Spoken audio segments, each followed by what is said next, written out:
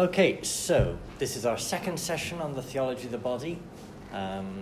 Monday we had an overview of some of the themes. Sorry, let me get the right.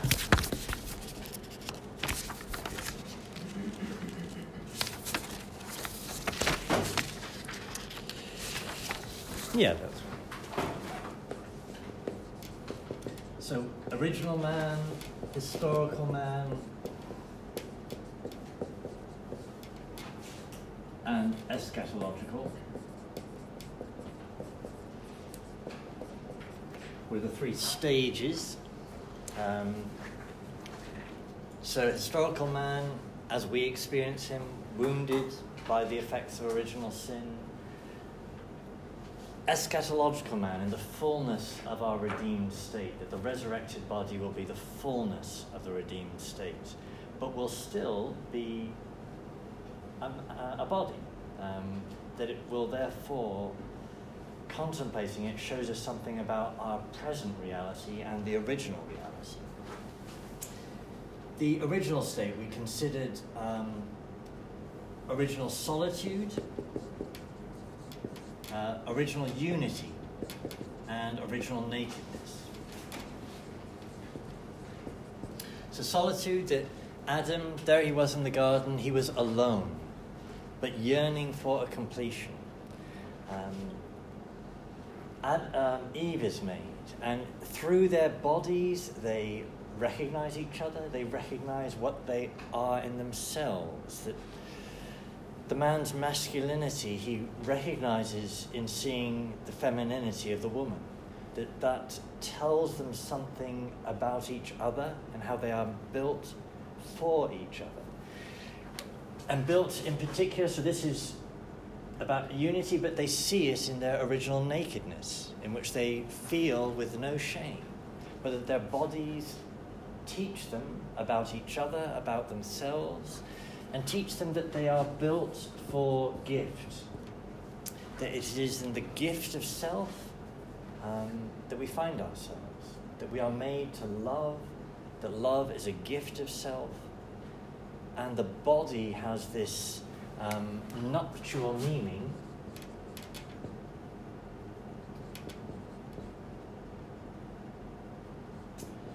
One day I'll learn to spell.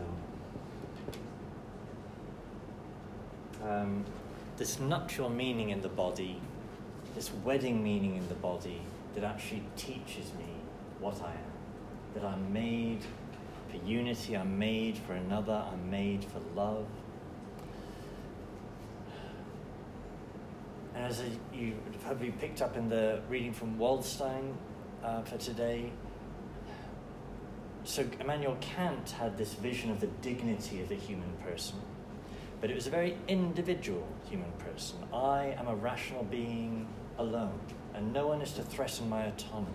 Autonomy being the kind of defining characteristic of the rational being, which is utterly different from the dignity of the human person in this structure, where the person isn't this individual, but is inherently relational, inherently made for another. And that when we look at the body, we see this.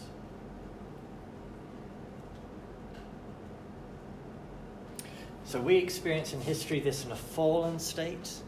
Concupiscence, lust distracts us, wounds our ability to experience that original meaning, but that original meaning is still there. And with grace and with redemption, we can reacquire the fullness of that meaning, even though the complete fullness will only be realized in the eschaton.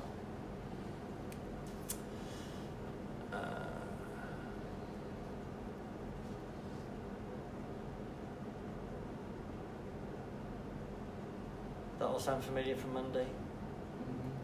And I am aware I am summarizing in 2 lectures a vast corpus. I'm aware that I'm summarizing it through secondary sources. So I'm not a first-hand scholar of John Paul II. But hopefully this is going to teach us something useful. So what I want to do with you today, so the remaining lecture notes, what are we looking at today? That's kind of a summary of Monday. Applying this specifically to two things: the Marriage Act itself, what is the Marriage Act, and in particular the question of contraception. So as both the reading material from Monday and today was indicating, that actually was what structured what was the goal in John Paul II's mind from the very beginning.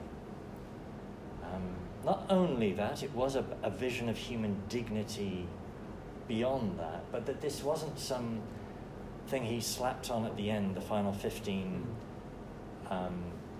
general audiences.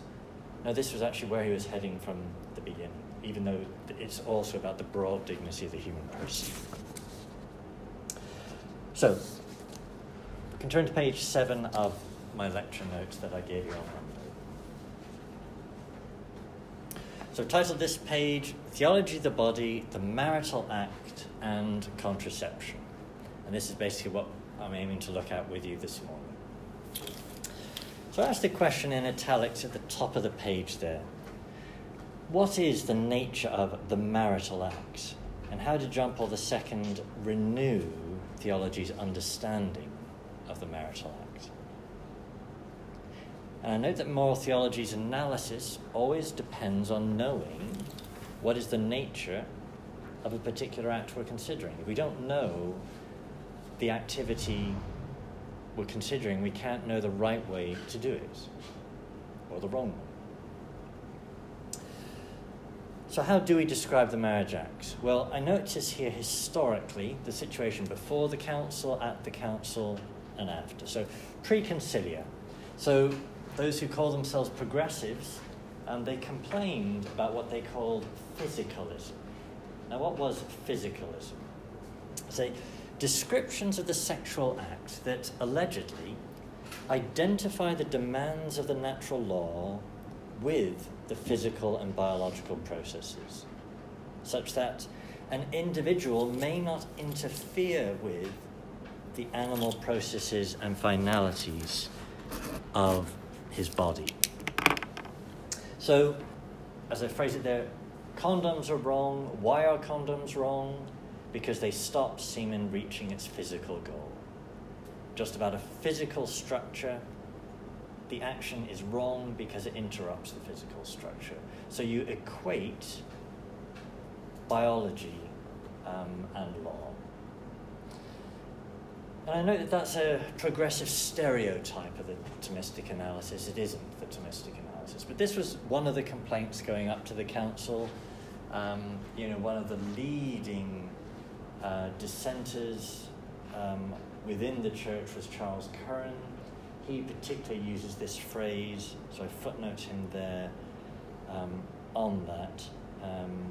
We'll come back to him when we look at Janet Smith. If you've been doing the reading for the assignment already, you may have come across already some of her complaints with this. But this was one of the critiques before. So how was the Marriage Act being described? Well, one of the complaints, it was being described in an overly physical manner. So at Vatican II, Vatican II, on one sense, didn't say anything that specific on this point, but there was a call for a renewal.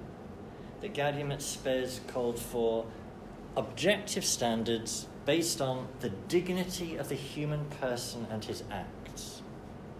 And it's reference to understanding and it said that with reference to understanding conjugal love and responsible parenthood. When Humanae Vitae came out, Paul VI partially bypassed the traditional terminology and spoke simply of the need for the unitive and procreative meanings inherent and inseparable in the marital act. So he didn't. One of the critiques of the Humanae Vitae document is that it was more an exposition than an argument. And actually, an encyclical typically doesn't argue its case, it describes it. It's a teaching document, not an apologetic document. So it gives the teaching of these inseparable meanings, unitive and procreative. But, as I do say in the footnote there, actually even doing so, it does refer to the things that Charles Curran and the like would call physicalism. So footnote 35 there, I say, with respect to the alleged physicalism, Humanae Vitae, paragraph 17, spoke of a need for reverence due to the whole organism and its natural functions. And similarly, paragraph 10, human reason needs to be aware of and respect the functions inherent in the biological structures of the sexual act. So actually that is there in Humanae Vitae, even though it's not the focus of Humanae Vitae's presentation. And I would say as a Thomist, you can't really ignore the biology. It is part of what we are.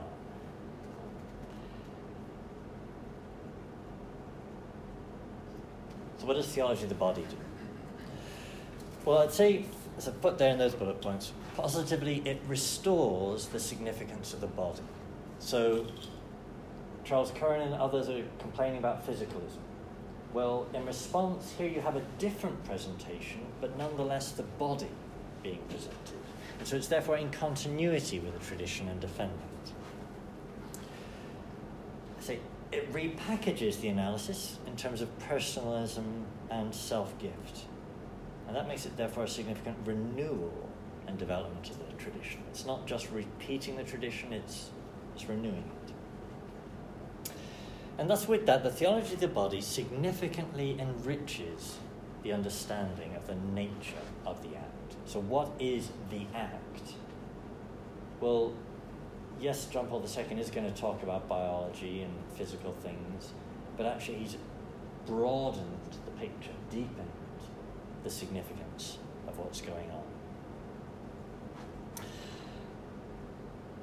And particularly with respect to contraception, he reaffirmed the teachings of Humanae Vitae, even though, as I say, those only explicitly appear in the last 15 general audiences.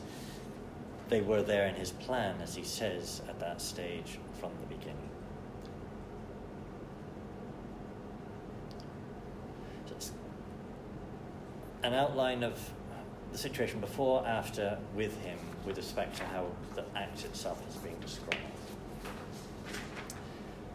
So page 8, how then is the marriage act described, if we're describing it in the theology of the body context?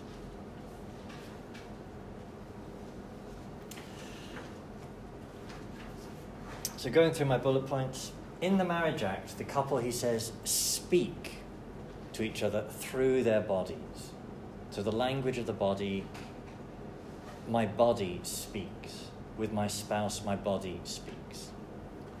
The act is a revelatory, interpersonal language. It uses the word a prophetic language. You know, the prophet speaks on behalf of the Lord, while the body speaks on behalf of the person.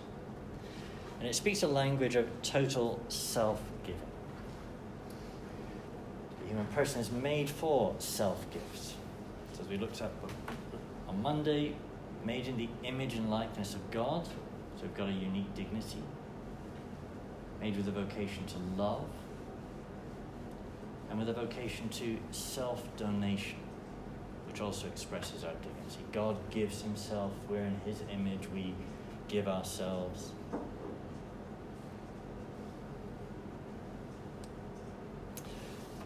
This language of the body, what does it point to? Well, it points to the nuptial meaning of the body, the wedding meaning of the body. That there is in the body a capacity for reciprocal self-giving. That there's a communion of persons, never treating the other as a mere object. So as I noted on Monday, there's this thing called the personalist norm, that you always should be relating to the other as a person, not just as an object to be used. So what then is the marital act? It expresses total and mutual self-giving. In the marital act, man and woman reciprocally express themselves in the fullest and most profound way. And this is made possible by their somatic bodily dimension in the language of the body. It's only in the commitment and faithfulness of marriage that self-giving is possible. And the total self-giving in this conjugal act reflects the total divine self-giving in love to humanity. So this is where that connects back to the thing of creation, that creation is the gift of God to humanity. We are made in that image of giving, and the marital act is expressing that in its structure.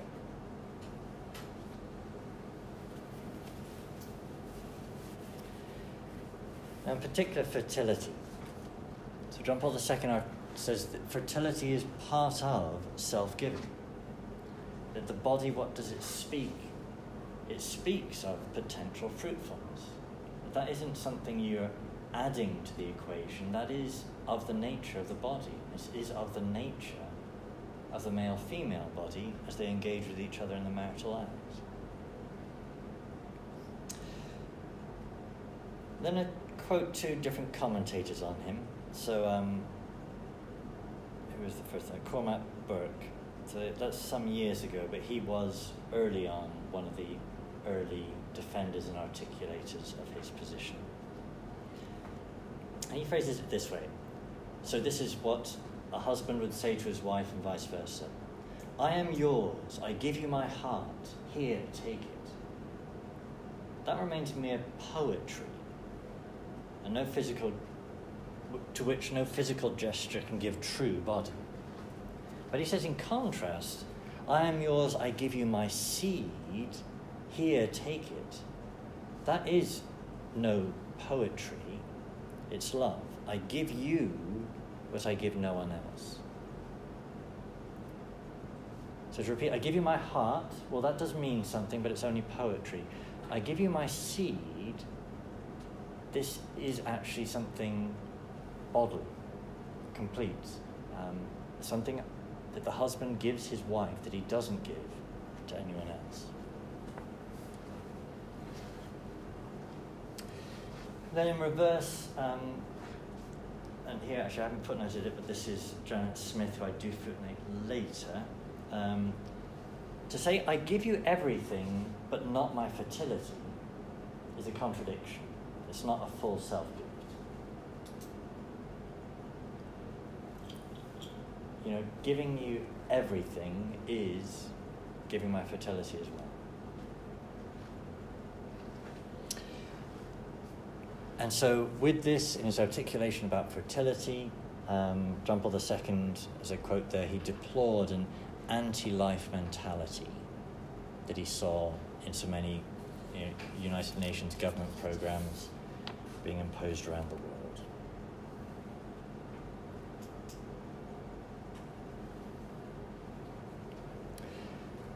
So where does that leave us with respect to contraception? Anyone want to comment thus far?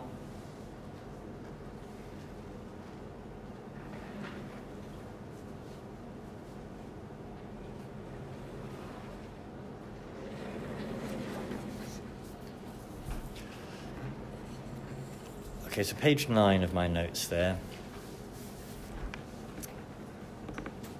So how does this get kind of put together, in particular the question of contraception? Well, Humanae Vitae had this statement that the unitive and procreative meanings of the marital act can never be separated. And so, Daniel, would you mind reading that block quote in the conjugal act? The conjugal act is not licit to separate artificially the unitive meaning from the procreative meaning, because the one as well as the other belong to the innermost truth of the conjugal act. The one is realized together with the other, and in a certain way the one through the other. When the conjugal act is deprived of its inner truth, because it is deprived artificially of its procreative capacity, it also ceases to be an act of love. Now, I'll come back to that phrase in a bit, but this phrase, the unitive, is through the procreative. So these two meanings, he's saying it's not just that they occur at the same time, but actually one happens through the other. And if you attack one, therefore you are attacking the other. So when a husband and wife have a child together, that having a child bonds them together, whether they want it or not. There is something they have in common forever. Having a child together unites them. And this is inherent in the nature of the act. And that being open to that procreation is part of what bonds them together in the unitive meaning. So to repeat that, these aren't just two things in parallel, the unitive and procreative, but these are two things that find their meaning through each other.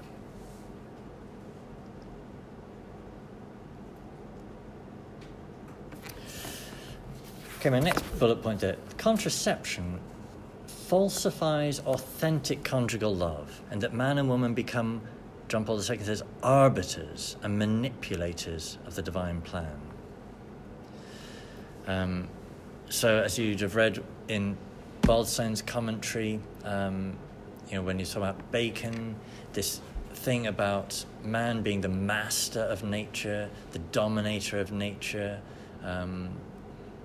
the vision that it is proper to man to manipulate, to be the arbiter of any meaning of things.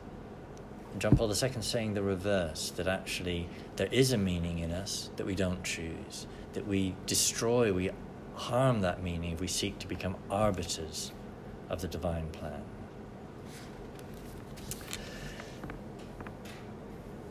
And with that, contraception degrades human sexuality and, in the end, degrades both partners because it alters the meaning of the total gift of self.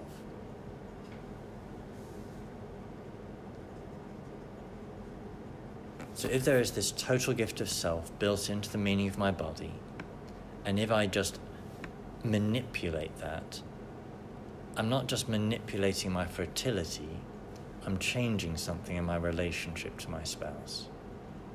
I'm blocking that total gift between my spouse and myself.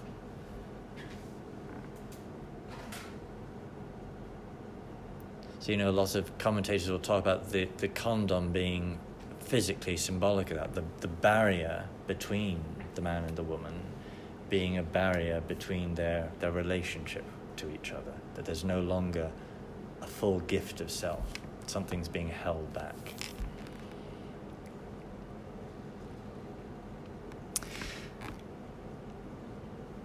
Now, that doesn't mean a couple always are wanting a child. Yeah, so the next little section there, responsible parenthood, there are times when it's reasonable to not want to have a child. So we'll look at this explicitly in one of our later lectures. The difference between natural family planning and artificial contraception. But just to kind of at this stage to note that they aren't the same thing. That John Paul II would be saying that actually one of them respects the language of the body, one of them operates through the meaning of the body and how it functions, whereas the other seeks to dominate, manipulate, change the meaning, and therefore damage the gift of self between the two.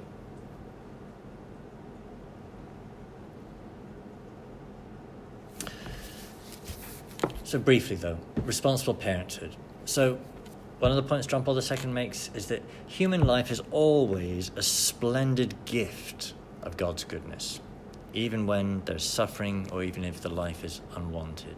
That life is always good. But he reaffirms Gaudium et Spes in the teaching of Gaudium et Spes on responsible parenthood within conjugal love. Jacob, would you mind reading that block quote? In its true meaning, responsible procreation requires couples to be obedient to the Lord's call and to act as faithful interpreters of his plan.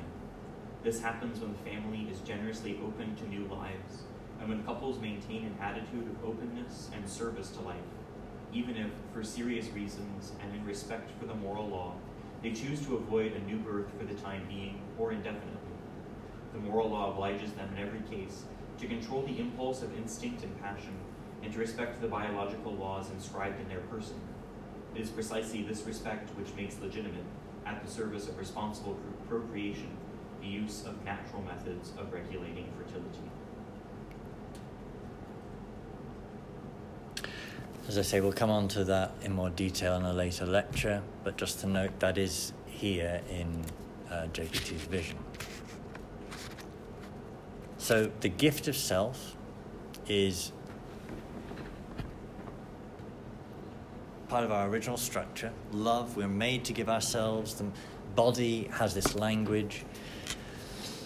Fertility is not a tag-on extra to that, but is actually built into that meaning.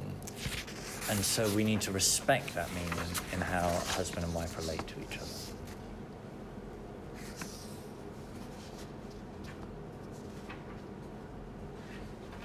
Okay, page 10.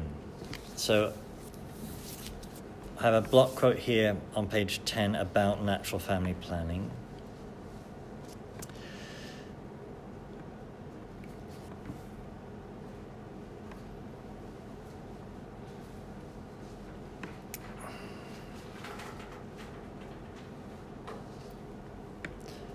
I say that at the top of the page, reiterating Humanae Vitae, John Paul II taught the appropriateness of what's called natural family planning. And before we look at that block quote there, I just want to draw your attention to some of his terms and therefore some of his emphases in that quote. So he talks about mutual respect. So there's something he's saying about natural family planning that has mutual respect that contraception doesn't have.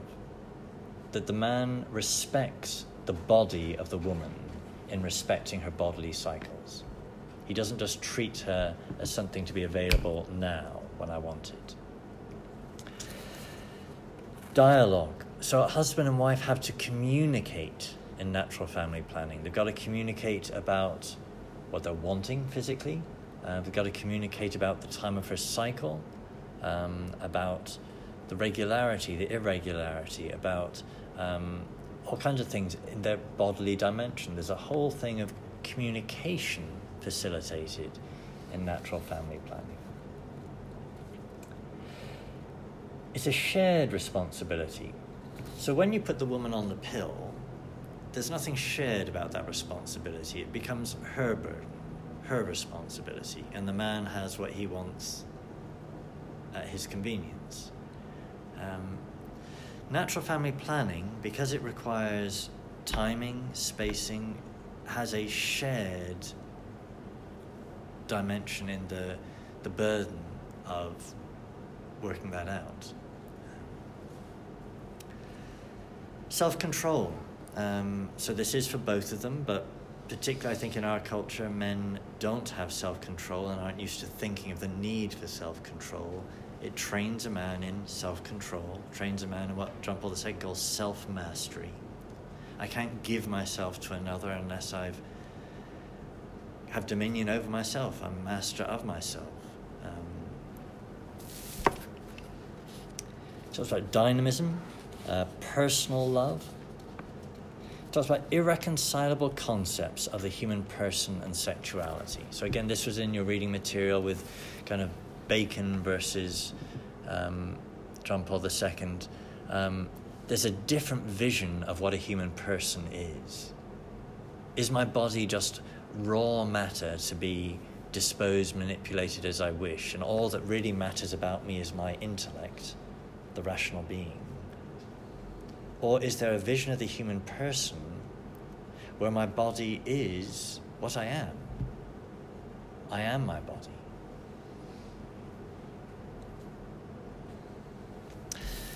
Never used as an object, breaking the interpersonal unity of body and soul and body. And he says, a deepest interaction of nature and person.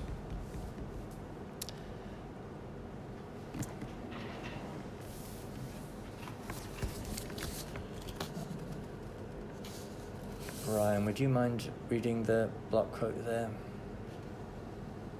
When instead, by means of recourse to periods of infertility, the couple respect the inseparable connection between the unitive and procreative meanings of human sexuality. They are acting as ministers of God's plan, and they benefit from their sexuality according to the original dynamism of total self-giving, without manipulation or alteration. Shall I continue? yes, please. In the light of the experience of many couples and of the data provided by the different human sciences, theological reflection is able to perceive and is called to study further the difference, both anthropological and moral, between contraception and recourse to the rhythm of the cycle. It is a difference which is much wider and deeper than is usually thought, one which involves in the final analysis two irreconcilable different concepts of the human person and of human sexuality. The choice of the natural rhythms involves accepting the cycle of the person, that is, the woman, and thereby accepting dialogue, reciprocal respect, shared responsibility, and self-control. To accept the cycle and to enter into dialogue means to recognize both the spiritual and corporal character of conjugal communion, and to live personal love with its requirements of fidelity. In this context, the couple comes to experience how conjugal communion is enriched with those values of tenderness and affection, which constitute the inner soul of human sexuality, in its physical dimension also. In this way, sexuality is respected and promoted in its truly and fully human dimension, and is never used as an object that, by breaking the personal unity of soul and body, strikes at God's creation itself at the level of the deepest interactions of nature and person. Thank you. So, can I mean, I don't know how familiar we are with some of the concepts that are here in terms of what's involved in natural family planning, the significance of what's being said here.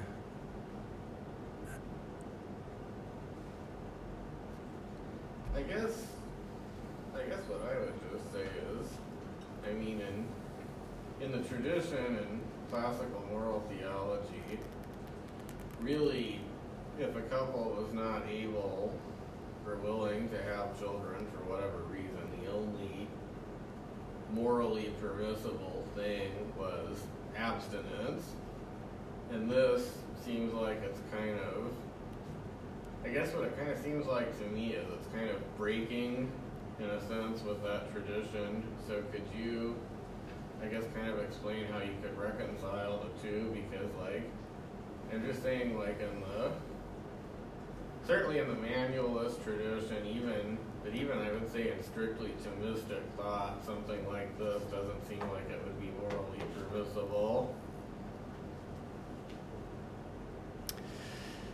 The abstinence here is temporary, I suppose. Mm-hmm. So, in an era before they had as much knowledge of the feminine cycles of fertility, it would be either total abstinence or really not knowing what was happening in terms of fertility.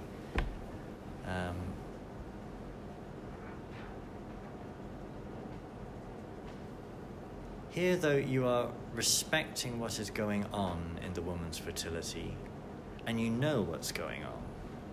And the fact that you know doesn't mean you are manipulating it. You're not changing it by the fact you know. So we'll come on later in the course to the significance of the word open to life.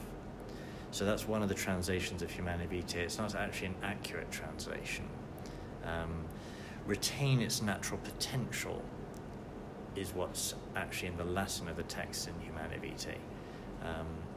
So contraception changes the natural potential of the act, whereas natural family planning just doesn't change the act. It knows whether the act at this time of the cycle is fertile or not, but it doesn't change it. And so the difference between what you're describing as an older practice and what's possible now is that you're able to time the abstinence more specifically, but that it's still abstinence. So by a couple abstaining today, they don't change the nature of the act they're going to have together in a week when they know she's not going to be fertile. So what they do that day isn't changed by their abstaining today when they know she is fertile.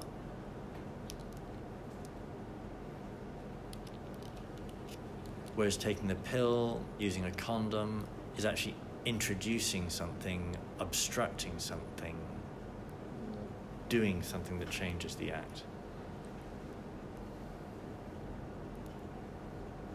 Some of the detail of that we will come back to later. Okay. It's more the pattern of human relationship here that I think I'd like to be sure everyone's picking up in terms of what he's articulating.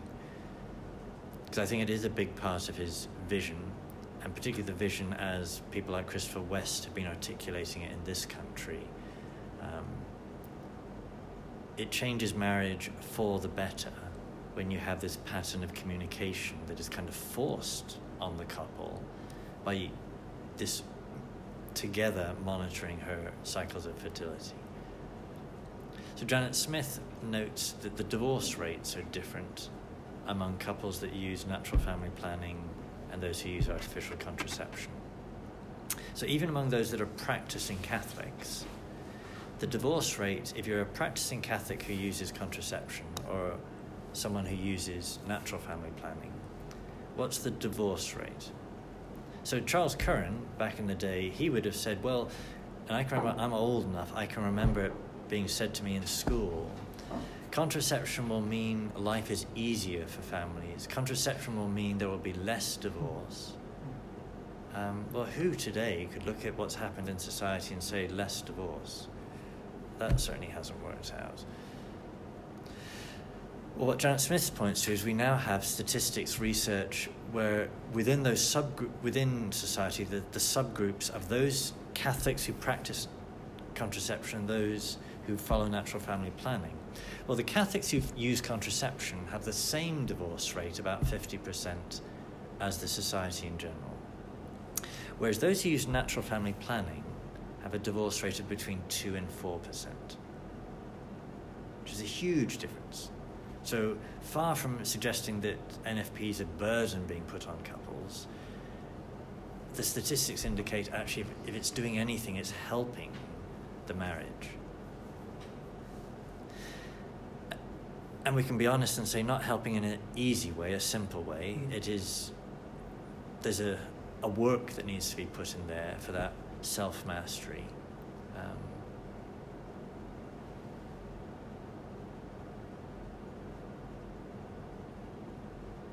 But at a popular level, when I've worked with youth, this is one of the points I've made. If you want a happy marriage, even when they're a teenager, they have this idea still that there is someone out there they want to be with for life.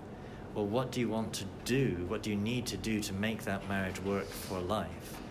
Well, this is one of the things to make it work for life, so that you are less likely to be one of those people where it doesn't last. It seems to me that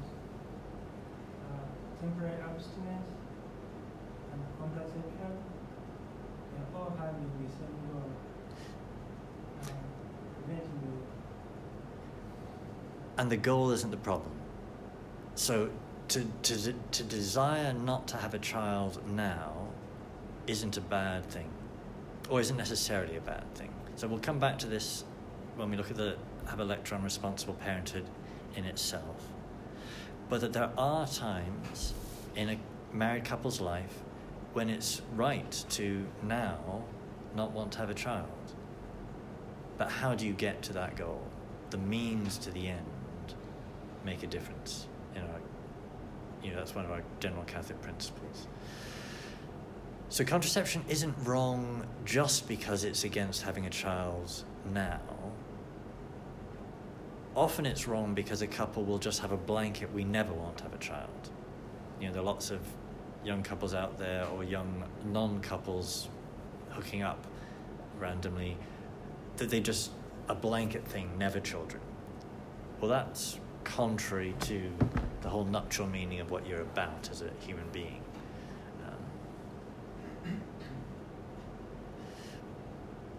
But there are occasions when it's fine to not want to have a child. That we've not got much money now, my wife's sick, we're moving house next month, in 2 months I've got the job shift. There are lots of reasons why you might be wanting to postpone having a child at this moment. So it's not the end that's the problem, it's the means to the end.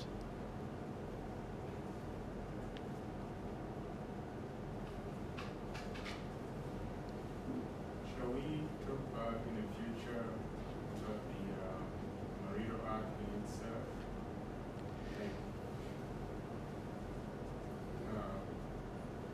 Would the Marital Act be permissible when it is non-directed to procreation? And what would be the ends in that Marital Act that is not towards procreation, if it is permissible in marriage? Are we planning to talk about that in the future? I think we will when we're talking about contraception, and that's the difference that will be articulated, or I will be aiming to articulate at that stage. So the Marital Act, what is it about? It's about union and procreation. It's still about that even when a woman isn't fertile that day of the month. It's still about that even when she reaches an age in her life when she's not fertile at all. That's what the Act is about. Contraception directly attacks the meaning of the Act to change it. It doesn't just engage in the Act even when it's not fully functional. So if I lose my glasses and I can't see properly, I am still seeing. My eye is still ordered to sight. It's just not doing its job fully. So I've got 6 blurry things in front of me. But I haven't, if I've lost my glasses, I haven't caused that. Now, if in contrast I take a screwdriver and deliberately blind myself, then I have deliberately damaged the proper functioning, not just as my physical eye, but of me as a human being. And that's a parallel of what's happening in contraception. You're taking something healthy and functioning, and you're causing it not to function.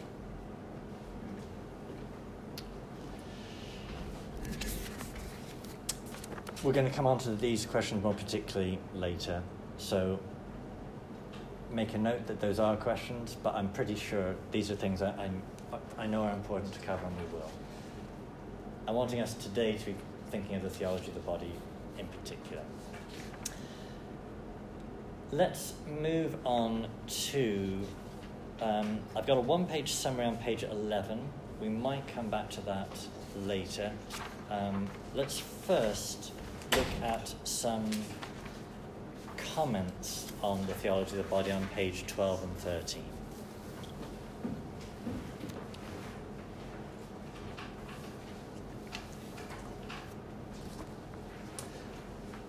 So I've titled this section, Praise, Comments and Criticisms of the Theology of the Body.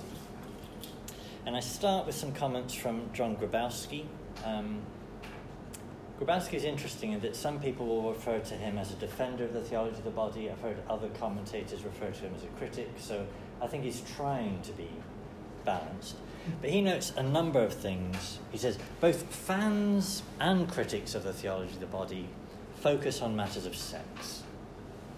And he argues that actually the theology of the body's focus is the whole person, of which sex is but one integral component. He says the theology of the body articulated a new vision of dignity, purpose, and love against a tyrannical communist atheism and against an empty Western consumerism. A new vision of friendship and love, enriched by the portrayal of self-gift. A new vision of masculinity and femininity and their complementarity, which he described, against a world that sees these things as mere social constructs. It's funny, after looking at gender together in this course, I'm seeing that even more clearly now, reading some of these passages. And Grabowski says a transcendent anthropology. So the original solitude in Adam is seeking God, and this is a very different anthropology from a world we're in that sees nothing beyond. And Kant's rationalist person, there's nothing transcendent there.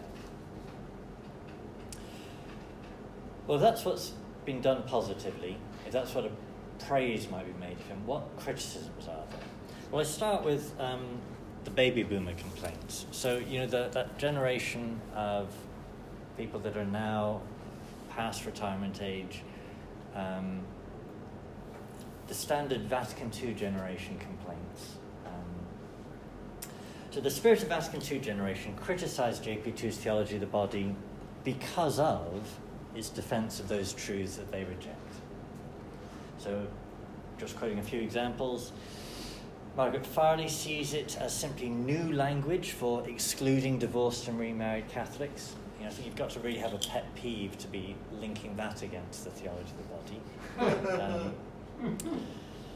Lisa Cahill laments in particular the rejection of contraception. Lowland Salzman see theology of the body as merely heterosexual theology, so presumably wanting queer theology, whatever's the right term now.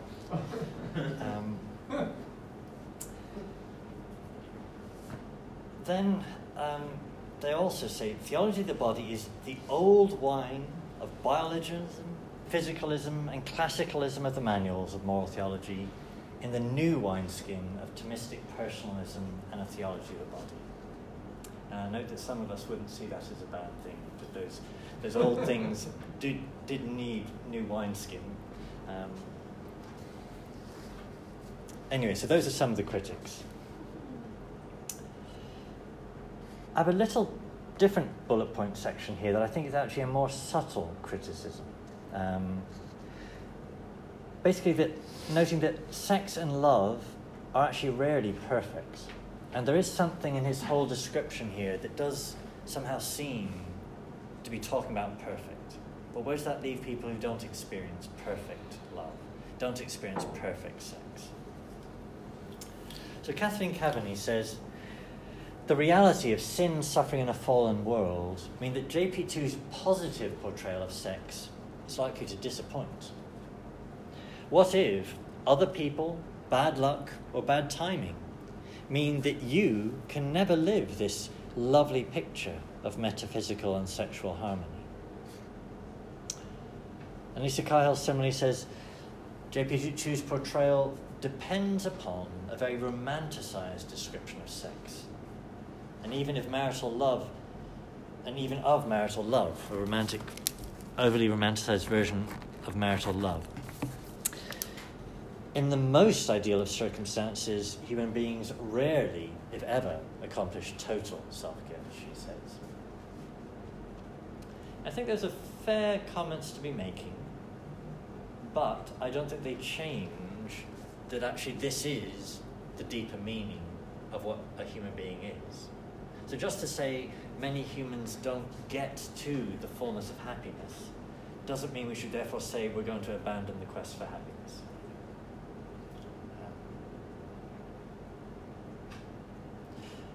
But I do think those are worth noting. And so if in a parish context you're talking about these things, and if you're talking about the fullness of a husband-wife relationship, we need to be aware of the many for whom you might fail to have a perfect marriage, not on your part, but on your spouse's.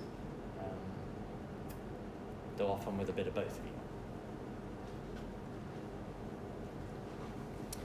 Now, more specifically, page 13 is a summary basically of Christopher West. Christopher West and criticisms of Christopher West. You're familiar with the name Christopher West, and some of you, I'm sure, have actually listened to him or read some of his stuff.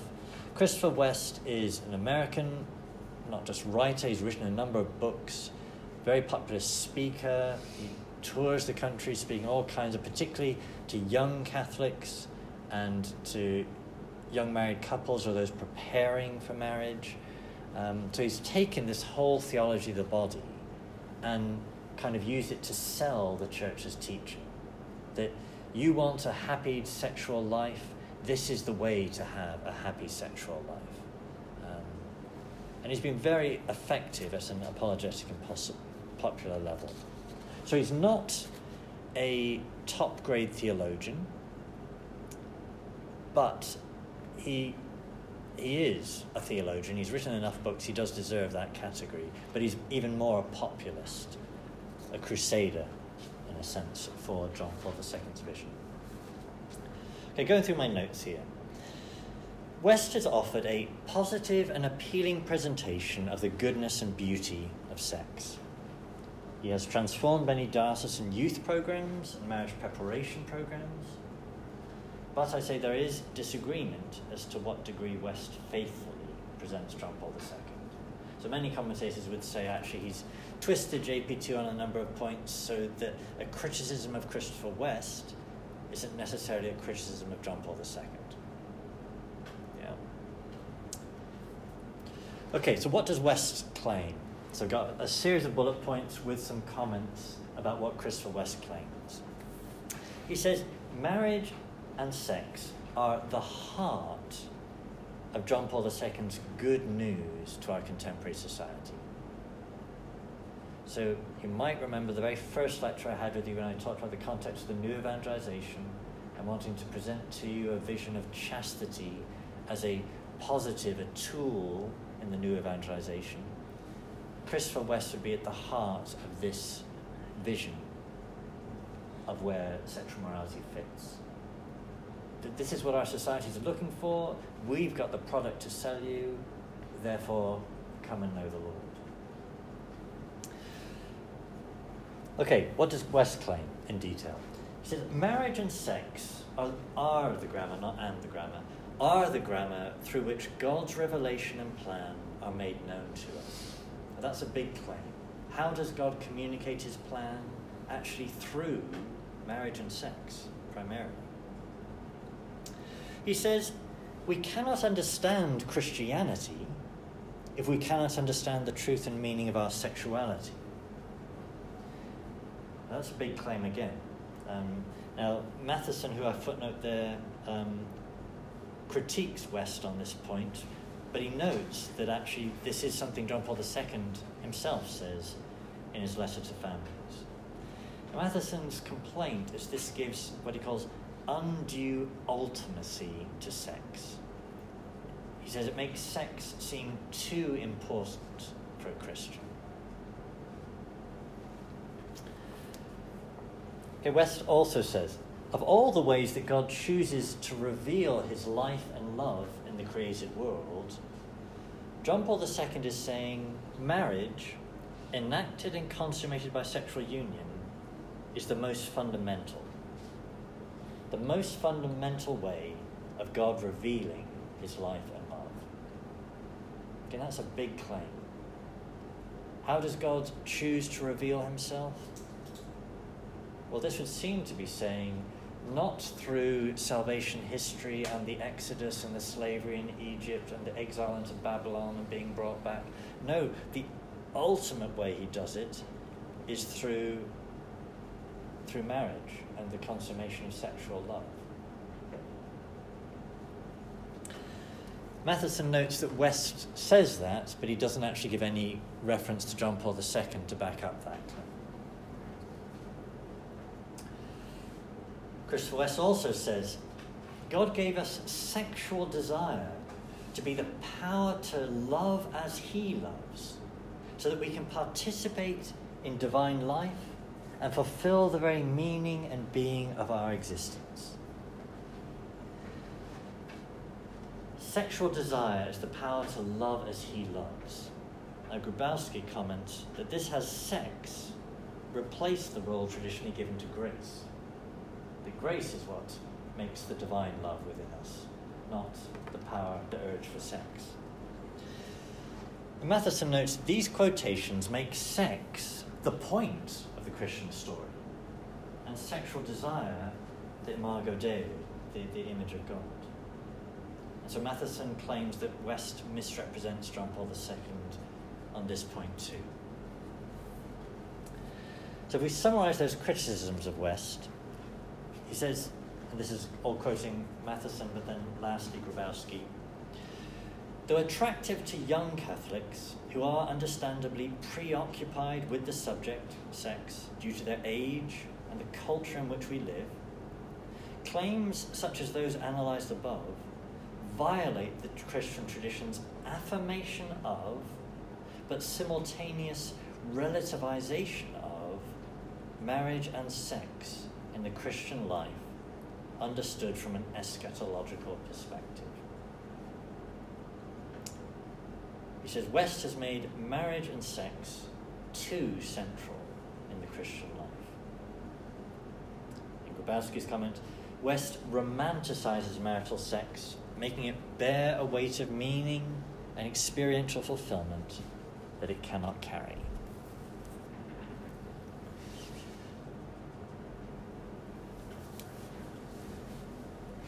Comments?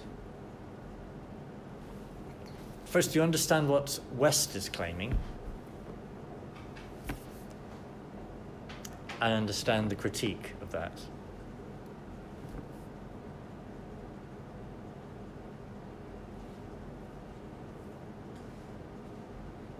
I think so. I'm not ready. I've been hearing these warnings for like 10 years, so I guess I haven't had the desire to delve into this. Warnings of Christopher West. And Ignotic's course, does he touch on West? He made one passing comment, which was not positive towards Christopher West. Interesting. Right. Yeah, I think he's in this. He didn't offer any particular criticisms, but he would certainly be of the camp that says that Christopher West doesn't authentically represent John Paul II. And yet he is by far the biggest name claiming to do so. And he has clearly done a lot of good, in that a lot of people take the church seriously because they take this seriously. I don't know if Dr. Yannick was saying that West was wrong necessarily, because he's looking at it, Dr. Yannick's looking at it from an academic point. Right. Just that it wasn't as faithful a representation of John Paul II as it could have been, or what the theology of the body is articulated for general audiences is.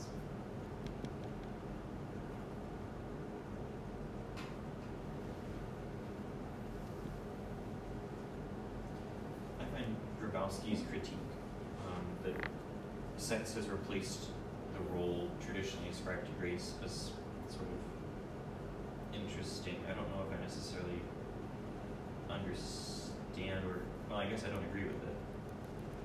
Because marriage is a sacrament, and thus it's a means, it gives grace. So there's grace involved with the marital act. It's a graced event. So it's not that the two are opposing forces, they work together, they ought to work together. Right. Though Grabowski there is reacting to that quote from West in terms of, because what you said is definitely right. I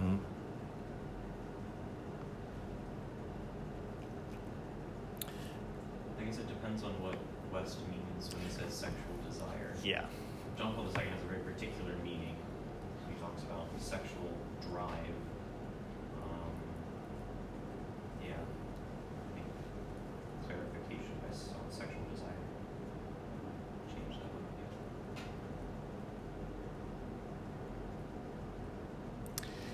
Yeah. And if, as I've said before, a lot of John Paul II's writing is using poetry and analogy, then West, it would seem to me, may well be trying to equate things that in John Paul II are true but not equal, the same reality, and therefore a subtlety that's in John Paul II is lost in this portrayal. Because otherwise, so I can remember when I was at the Dominican House of Studies, so in a house of pure Thomism, and next door, and even sometimes sharing some of our rooms, we had the John Paul II Institute, who in Washington, D.C. are very anti-Thomas, whereas the JP2 Institute in Austria and Rome are very Thomistic. Where was I going with that? Anyway, I remember one speaker in particular that was kind of a public lecture, and all the Dominicans ranting about how the speaker was making the father marry the son. And it was, I think, something to do with this thing of the difference between speaking analogically or not. And so to say the Trinity is a family, you have to be using analogy. And there's a certain type of commentator of John Paul II that hasn't got enough philosophy to know what analogy is.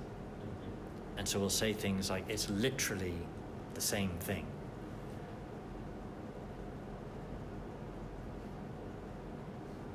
So actually Scott Hahn will say that quite a bit. And I'm not sure he's got the doctrine of analogy in there, much as I respect him in a great many things.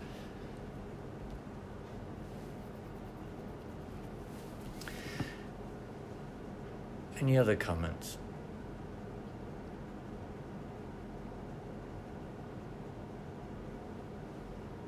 We are summarizing to repeat a lot here, so there's going to be a lot that hasn't been said.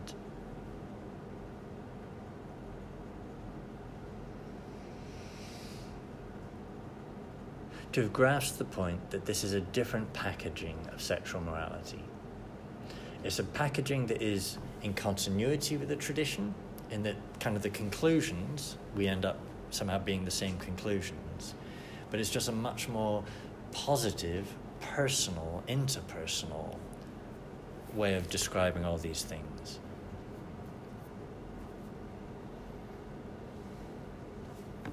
So the two objections by Cavity and Campbell on page 12. Yeah. Those are objections that should be attended to, because there's something there. Like, how would you begin to respond to them? Well, I think as I just did, just to say that not everybody gets happiness, achieves happiness, isn't a reason to say therefore you shouldn't seek happiness. And that just because not everybody achieves the fullness of what sex and marriage can be, doesn't mean you shouldn't seek to achieve it and seek to propose it to others as saying this is what marriage and sex are really about. And so if you're unhappy in it, actually this kind of explains why.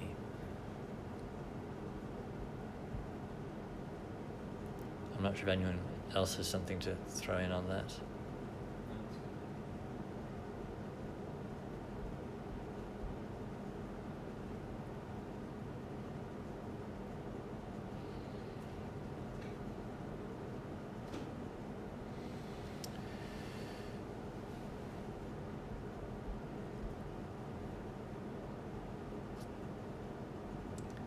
Any comments on the reading material that I haven't covered?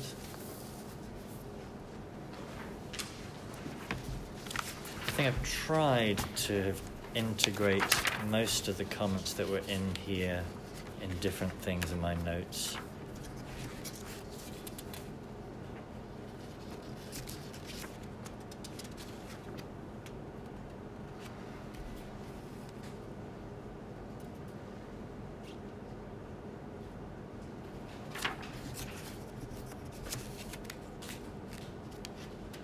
So a couple of us were talking in the bar last night about Bacon. And I don't know how. So he refers to, how does he phrase it? The Baconian project. What did you say? Said he should have just stuck with food. The Baconian program, he calls it.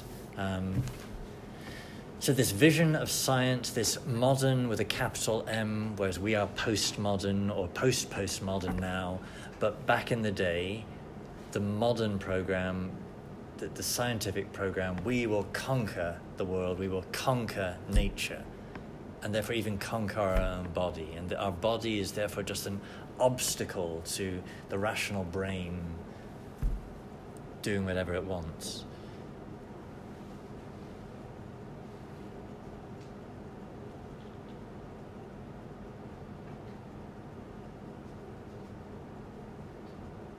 I was struck reading this of how Pope Francis actually makes the same points about manipulating nature, imposing ideology on nature.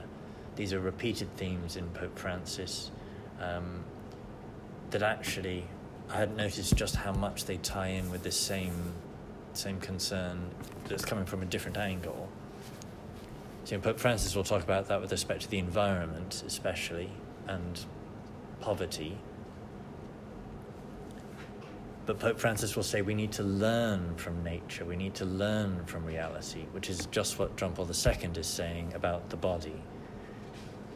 Not just to treat the body as mere matter, raw data to manipulate, but I learn from my body.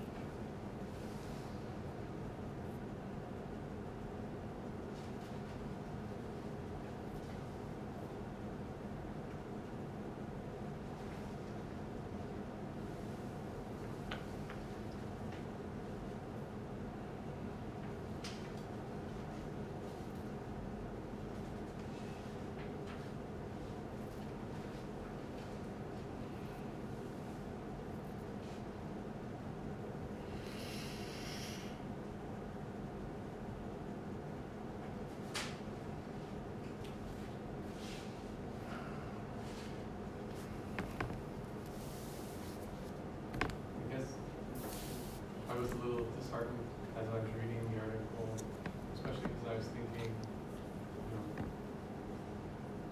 they have the quotes from Curran and Gaffney, great thinkers of the 20th century, who, especially that block quote from Gaffney on 102, 103, just has a very unintegrated view of sex in regards to its place in the human person. I guess I just became very worried that I could easily fall into similar, very great conviction from the majority report and from Gaffney there just about how man relates to nature. They talk about the humanizing duty of man and how that relates to, that justifies contraception.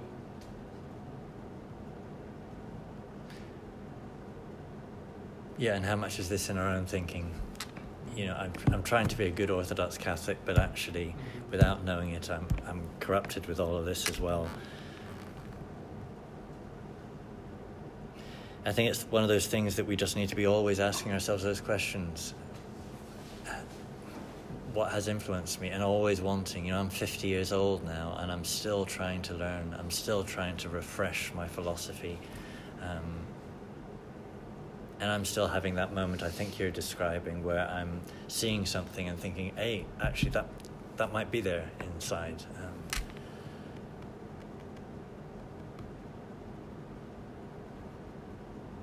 There's an irony there of two visions of the relationship between mind and matter that both think they're positive.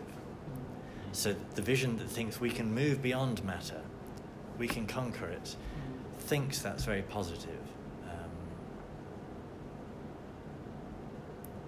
Whereas there's a different positive vision in John Paul II that says, no, actually you are your body and this is a great thing.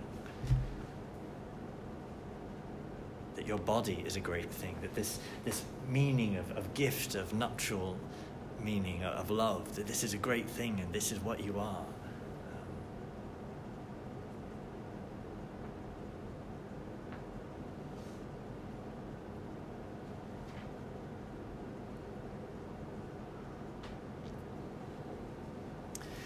And can I just repeat the point that I did say earlier? So Kant's vision of the human person, Descartes' vision of the human person, the rational thinker, I think, therefore I am.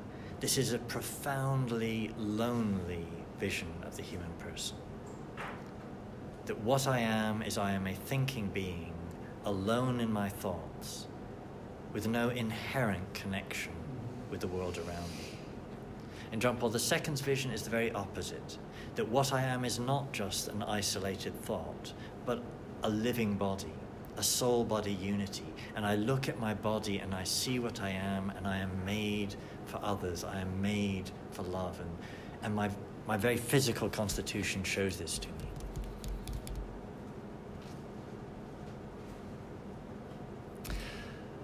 Okay, final point before the silent bell rings. For us as celibates, so what does all this language of self-gift mean?